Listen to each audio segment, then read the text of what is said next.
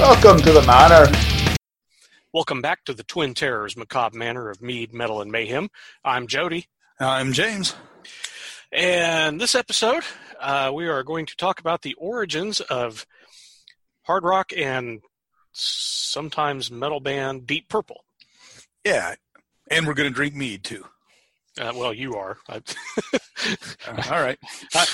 I would join in if I had any mead, and I don't. I've had my allotted calories for the day, so beer's out.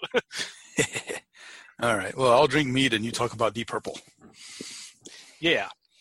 The story of Deep Purple starts in 1967 with a guy who actually was never even in the band. A guy named Chris Curtis.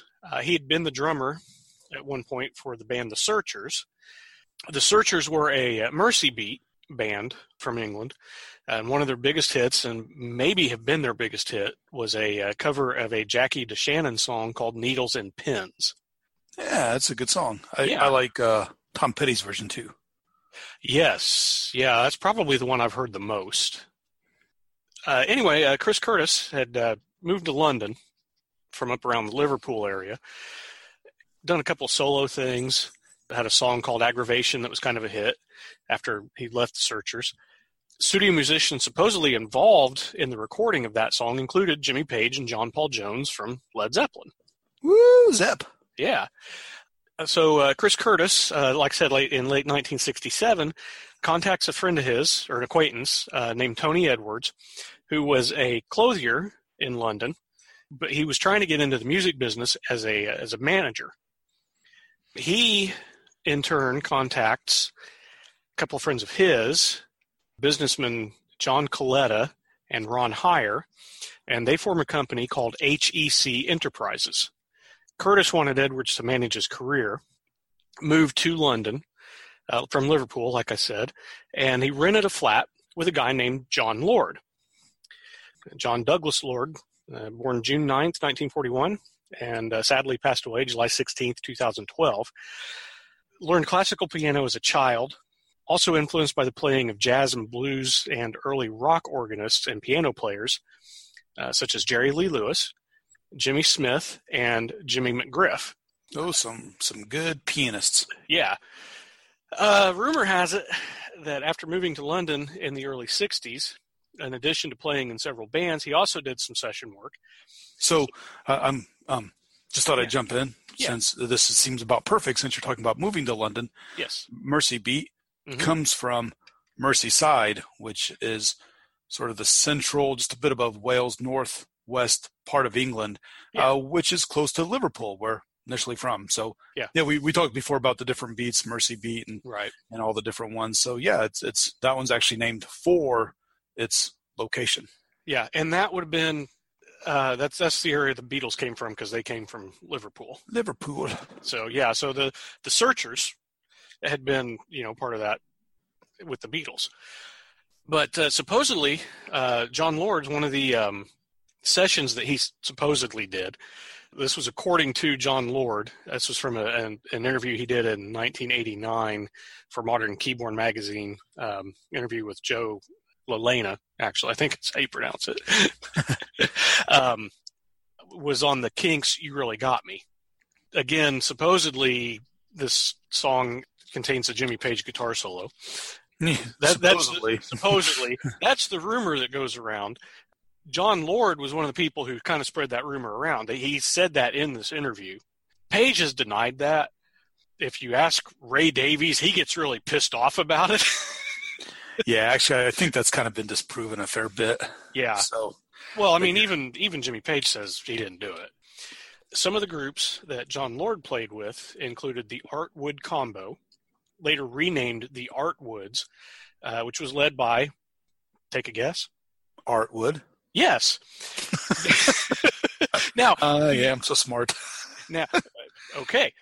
So I'm going to test how smart you are. Who is Artwood? He's the guy who was the lead of the Artwoods. Okay. You're not wrong. Nope, because I'm smart. But what else was he? Well, I don't know. Let's see, Wood. Well, I'm trying to think. So British and Wood. Yes. So I know when we did Sweet, we talked about Paul McCartney and his brother Mike McCartney. So if it's Wood, who the hell else? The only Wood I can think of offhand is Ronnie Wood from the Stones. There you go. He's Really? Ron Wood's brother. Yes. I am so smart. S-M-R-T. I mean, S-M-A-R-T. This band, the Artwoods, evolved into the St. Valentine's Day Massacre. Now, do you have any idea why they changed the name to St. Valentine's Day Massacre? Well, I don't, unless they played for Al Capone at one time or another. No. The film Bonnie and Clyde was out at the time, and 1930s gangster-era stuff had become very popular. Huh. So the Al Capone thing was, yeah, tangentially related, but that's right. Yeah. After that, John Lord founded a band called Santa Barbara Machine Head with Ron Wood on guitar, and I have a sample of that. Here's part of a track from Santa Barbara Machine Head called Rubber Monkey.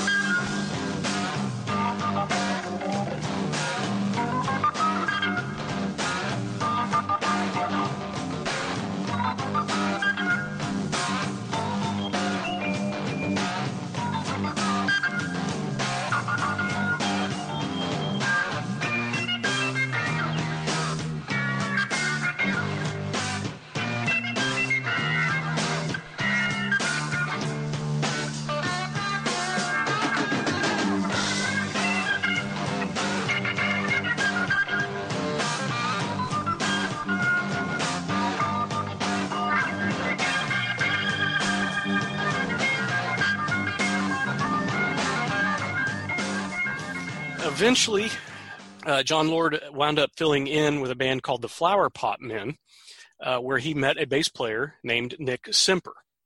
I will get to more on Nick Simper in a moment. Chris Curtis, going back to him, he had an idea for a band that he wanted to call Roundabout, which would feature a core of about 3 permanent members, and then others who would come and go as needed or as they wanted. Tony Edwards and John Lord liked the idea, and on a suggestion from Curtis, Edwards contacted Richie Blackmore, who was then living in Germany, about playing guitar. Before Blackmore arrived, John Lord and Tony Edwards decided to move ahead without Chris Curtis due to his somewhat erratic behavior. And I don't mean necessarily like crazy, but almost like he was getting a little full of himself and was kind of turning into, I'm going to say, dictator. Emphasis on the first syllable. Yeah. That's why I added the tater. Tater, yeah. Richie Blackmore, born Richard Hugh Blackmore, April 14th, 1945, and had received his first guitar at the age of 11 on the condition, according to his father, that he learned to play properly. So he took a year's worth of classical guitar lessons. He left school at around 15, worked as a radio mechanic, and took lessons from a guitarist in London, a session guitarist, who we've mentioned in previous episodes, Big Jim Sullivan. Nice. Yeah. In 1963, Richie Blackmore began working as a session musician himself, and was also playing live in such bands as The Outlaws. Was playing in Neil Christian's band, and on and off again for the next few years with Screaming Lord Sutch in Screaming Lord Sutch and the Savages. Apparently that was the name of the backing band, was the Savages. So they all got together. John Lord said, hey, I know this bass player named Nick Simper. He had been in bands like Johnny Kidd and the Pirates, and after his stint with John Lord and the Flower Pot Men, he would also join Screaming Lord Sutch and the Savages. I did not see where Richie Blackmore and Nick Simper were ever in Screaming Lord Sutch's band at the same time. In February of 1968, John Lord, Richie Blackmore, and Nick Simper got together with drummer Bobby Woodman and began rehearsing as Roundabout. While they were searching for a singer, Ritchie met a guy named Mick Angus, who sang. He came in and auditioned, and they liked him, so they were going to offer him the job, and he wasn't impressed with Woodman's drumming, and he suggested a guy named Ian Pace. Ooh, I know him. Yeah. He's in Deep Purple. He is. Blackmore had actually seen Ian Pace perform, and he liked the idea. So Mick Angus went and talked to Ian Pace and invited him to come audition for the drum spot. The band, which was the Maze that Ian Pace was in, had a singer named Rod Evans, who overheard or found out about it, and he snuck over to audition for the singing position, which they then offered to him. That sounds like musical chairs. Yeah.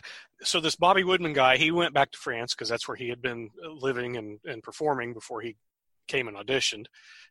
And Mick Angus, he kind of went, you know what, this Rod Evans guy, he's a better singer than I am. I'm going to stick around, though, if you guys need a roadie. And that's what they did. They kept him around as a roadie for a while. So at this point, they've got John Lord, Ritchie Blackmore, Nick Semper, Ian Pace, born Ian Anderson Pace, June 29th, 1948. Started drumming at the age of 15, and he'd been in a few bands around the area, Georgie and the Ravons, MI5, which later became the Maze, which I just mentioned. And that's different than MC5. Yes, different from MC5. And then, like I said, Roderick Evans. Born Roderick. Yeah. Born December 19th, 1947. Was in the Maze and had been in a band called the Horizons. So about a month later, Roundabout cut some demos for some songs, one of which was Hush, a cover of a song by Joe South, and also a cover of the Beatles' Help. And they also had a couple of original songs they demoed. This actually landed them a deal with EMI Records in England, and I'm not sure how to pronounce this, so I'm going to guess and try to stick with it throughout this. Tetragrammaton record label in the U.S., which was partially owned by comedian Bill Cosby. In April of 1968, this is moving really quick, actually. A little bit. Yeah. In April of 1968, they embark on a tour of Scandinavia. No one in the band actually liked the name Roundabout. And since Chris Curtis was no longer in the band, I think they kind of felt like there was no reason to keep the name. Shortly before they did an appearance on Danish TV, they make the change to the name Deep Purple, which was a name that Ritchie Blackmore favored. The rest of the band had liked the name Fire. So to me, this is kind of maybe the first instance of Ritchie Blackmore imposing his will on the rest of the band. Which he did that? Really? Yeah, and I'm sure it's going to come up a lot later. At this point, however, John Lord was viewed as more of the band's leader. Okay, do you know where Deep Purple, the name, derived from? I do not. Although I'm thinking that there is a song named Deep Purple, but I really didn't see that they pulled that name from that. But they could have. Okay. We've talked about when we were in high school and we had a band with some other schoolmates. One of the guys, Douglas, a keyboard player, one of the high school dances we were going to play, I had said, hey, let's do this song Hush. And everybody liked it. So that was one of the few instances where James and I got to do a song we really wanted to do.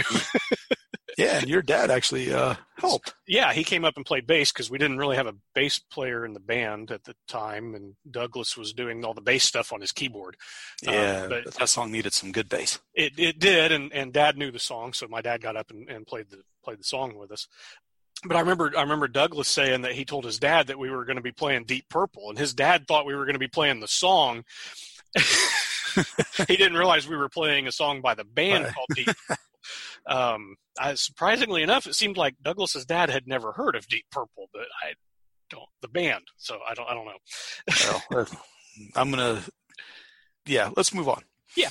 On July 17th, the album Shades of Deep Purple is released in the U.S.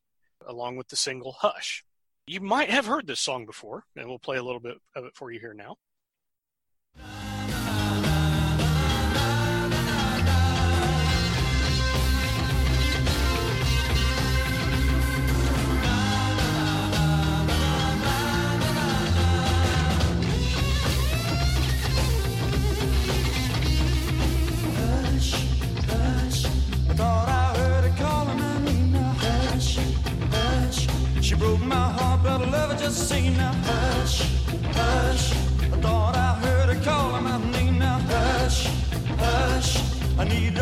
and I'm not to blame now. You got early in the morning, you got late in the evening. Well, I want and need it. Oh, I gotta. Okay, both the album and the song, Hush, are successful in the States. The album hit number 24 on the charts. Hush peaked at number 4 on the singles charts. It's a combination of psychedelic, progressive, pop, and hard rock with a lot of classical influence inspired by the American band Vanilla Fudge. And they kind of bridge the commercial and underground sounds. In addition to the single Hush and the cover of Help that they had demoed earlier, the album also contains a cover of Hey Joe, which had recently been a hit for Jimi Hendrix, and a song by bluesman Skip James titled I'm So Glad. Also included were the original compositions And the Address and Mandrake Root. In August, they play the Red Lion Pub in Warrington, which I'm assuming is in London or around London. The opening act, any guesses? Vanilla Fudge. No, not Vanilla Fudge. Led Zeppelin. No. Deep Purple. Oh, wait, sorry. Nope. No, go ahead. No clue. But you should know this because we've done an episode on this. The Sweet. Yes.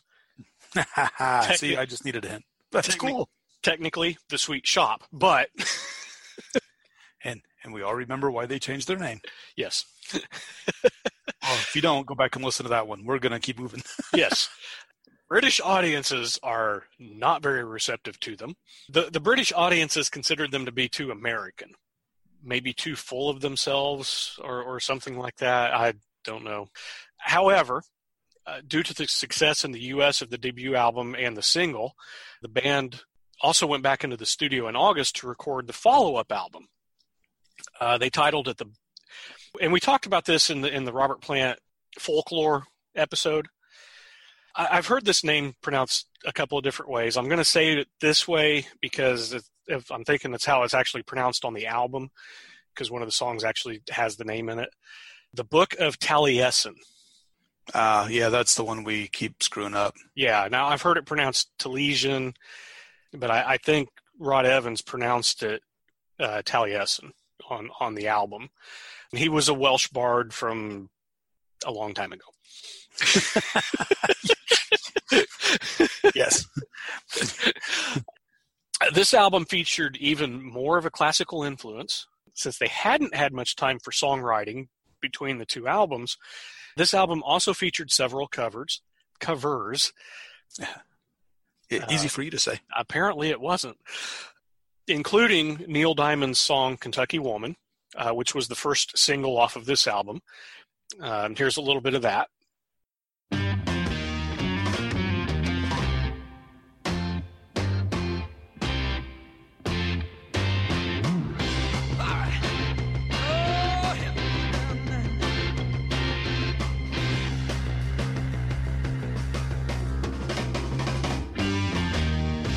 Kentucky woman, she shines in her own kind of light.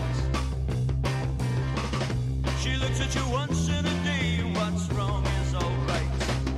And I love her, God knows I love her. Kentucky woman, she gets to know you, she gets to own you. Yes, Kentucky woman. It also contains another Beatles song, a cover of We Can Work It Out. Supposedly, they included that because Paul McCartney had been impressed with their cover of Help. It's also got a 10-minute version of Ike and Tina Turner's hit River Deep Mountain High, complete with John Lord's interpretation of Also Sprach Zarathustra. If you've seen the movie 2001: A Space Odyssey, it's the opening theme. Oh, yeah, that. On August 10th, they played the National Jazz and Blues Festival on Sunbury-on-Thames, which eventually becomes the Reading Festival, which down the road is going to be a big thing in heavy metal. In October, Deep Purple had their American debut at the Inglewood Forum in Inglewood, California, in support of Cream during their farewell tour. They did not stay on the Cream tour for long, rumor being that they had maybe been showing up the headliners. Oh, I bet Jack and Ginger did not care for that whatsoever. No, but by this point, Clapton was pretty much done, so I'm sure Clapton probably didn't care. Well, yeah, this is late '68. Yeah, so this is their farewell tour. And they're about done. Yeah, Jack Bruce and Ginger Baker they were competing with each other enough on stage as it was, so I'm pretty sure they were not happy that Deep Purple may have been showing them up. Well, when you're competing so bad that Eric Clapton walks off stage and they don't even realize it because they're competing so hard. Yeah. It's probably not hard for any band as talented as Deep Purple to show them up.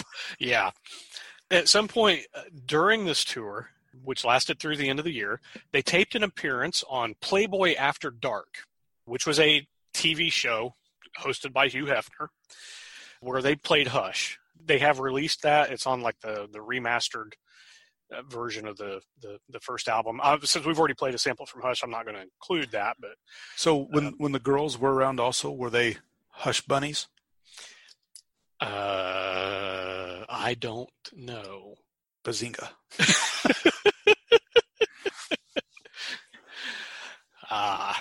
Moving on to 1969. In January, they return to the UK. They record another single, a song called Emeretta, supposedly about a girl that Rod Evans met when they were in the U.S. on tour. And supposedly she was from the U.S. cast of the musical Hair. I love that musical. I still haven't really listened to it or watched the movie or anything. They keep going. Here's a little sample of Emeretta.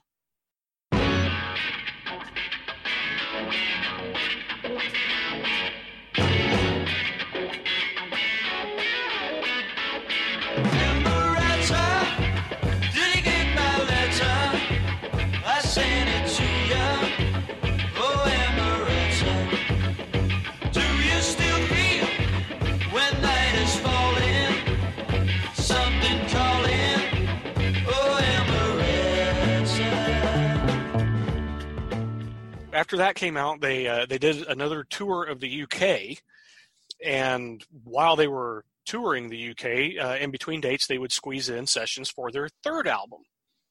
They finished it up in March. By this time, due to the success that they'd had in the US with the first album, they started getting write-ups in the British music press, which they hadn't been getting really a whole lot of before that. Yeah, the British music press seems like a bunch of arses. Sometimes, yeah. Deep Purple was not the only band in this era that were hugely, insanely popular and talented to be ignored. No, I'm sure if we go back and look, Zeppelin was getting the same thing. Zeppelin's album would have just come out in January of '69. Yeah. So this would have been going on at the same time. At the time, John Lord said in an interview with the British press, "We must be the only schizophrenic group in existence. If we go out and do a date in England, we can earn £150. In the States, a similar date will earn us about £2,500. So there was quite a bit of difference between. Yeah. Where should we go? When asked about why he thought they weren't as successful in the UK, remember I mentioned earlier in the episode that some of the UK audience may have, thought they were too American or that they were too full of themselves. But John Lord said, it was because we've had hits. I think the British underground devotees tend to look down on us. Americans are so much more broad-minded about this business of having hit singles. Now, I'm going to add something here. This is something that's carried over into heavy metal. Any sign of having commercial success or heading in a commercial direction usually winds up being met with scorn from the fans. Yeah, like you sold out. Yeah, like you've sold out. And in a way, it kind of goes back even to what we think of as here in the States as the British invasion bands, the Beatles, the Stones. A lot of those, especially in London, not so much with the Liverpool bands, but especially in London, when some of those bands were starting out and they were playing nothing but American blues music, if they started trying to do something commercial, a lot of those hardcore blues fans would get mad. You know, I get that because you like a band because of their sound, and then their sound changes. Yes. And that irritates you. But if they're making 10 pounds, you know, for the blues people, and 1,000 pounds because they're more polished and more, I hate to say pop, but it's popular. Yeah. I'm not going to starve just to satisfy a handful of you. I agree with that. And that's why, you know, going back to the episode we did on Kiss's final tour, I don't have a problem with these guys making a shit ton of money.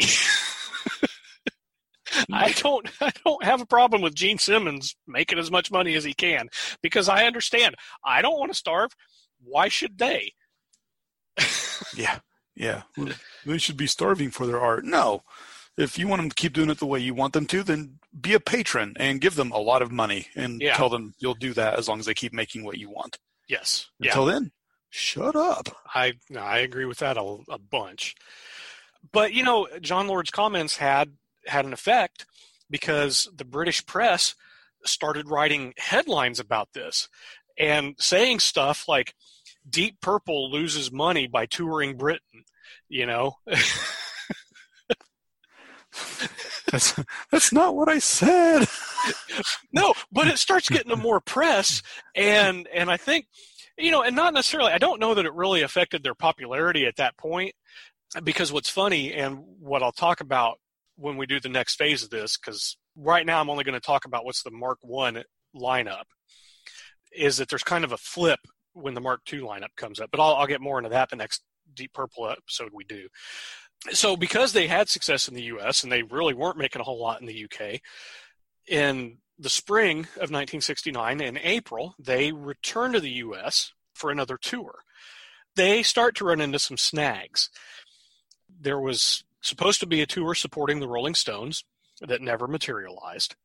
The single, Emeretta, had low sales in both the U.S. and the U.K. markets. And while Hush and the album Shades of Deep Purple had been very successful in the U.S., Kentucky Woman and the Book of Taliesin didn't sell as well in the U.S.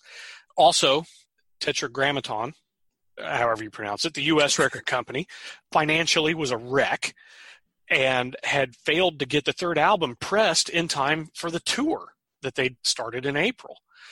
In spite of all that, the band was getting tighter musically. They were developing their stage act, and they were already trending into a heavier and louder direction. However, in spite of that, tensions were growing among the band members, particularly with Jon Lord and Ritchie Blackmore on one side, and Rod Evans and Nick Simper on the other. And what was going on, Jon Lord and Ritchie Blackmore felt that Rod Evans and Nick Simper were not up to the task of playing or singing the type of material that Lord and Blackmore were starting to want to explore. And because they didn't know where Ian Pace kind of stood on this, they kind of took him aside and they asked him what he thought. And he said he was on board with the heavier direction, and if they wanted to make personnel changes, he was good with that. So this tour ends at the end of May, and in June, Tetragrammaton finally releases the third album. However, at this time, EMI Records in England finally gets around to releasing the Book of Taliesin in the UK. And it's only been out for, a few months in the US. Thanks. Yeah. So this third album, I keep calling it the third album. It was their self-titled album, just called Deep Purple. And it was a departure from the first two. It's still progressive and retains pop elements and the classical elements that the first two had. It definitely was starting to show a shift towards a heavier sound. It also features more original songs and fewer covers. The only cover is actually a song by Donovan called Lelena. And the single, Emeretta, was not included on the album. It does have actually some of the best performances that the band had by that point. Songs such as Chasing Shadows, Bird Has Flown, and April. And here's actually a sample from April.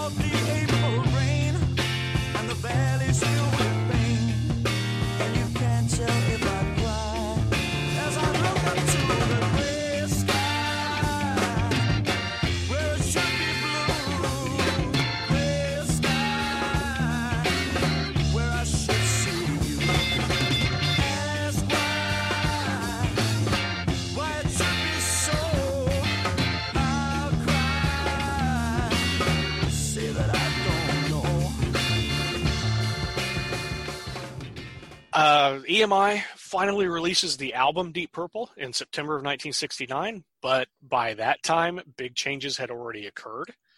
And I will go into this a little bit more. Actually, I'll go into this a lot more, like I said, the next time we get into the history of Deep Purple. But Nick Semper and Rod Evans were fired sometime around July or August of 1969. Evans wound up moving to California, and in 1971 would form his own hard rock band, Captain Beyond, which we might do an episode on them. That's a good album. Not as good as Captain Beefheart, but, what are you going to do? Yeah. But yeah, I've listened to it. I think you were the one that even told me that Rod Evans was the one that did it, because I had heard of it, but I didn't realize that Evans was in it. So yeah, we may do something a little bit more about that. After that, Rod Evans left music for a few years. He came back in 1980 with a bogus lineup under the Deep Purple name. He had been contacted by a management company in the U.S. and agreed to front a band that had been put together. Nick Semper had also been contacted by these people, but he turned it down.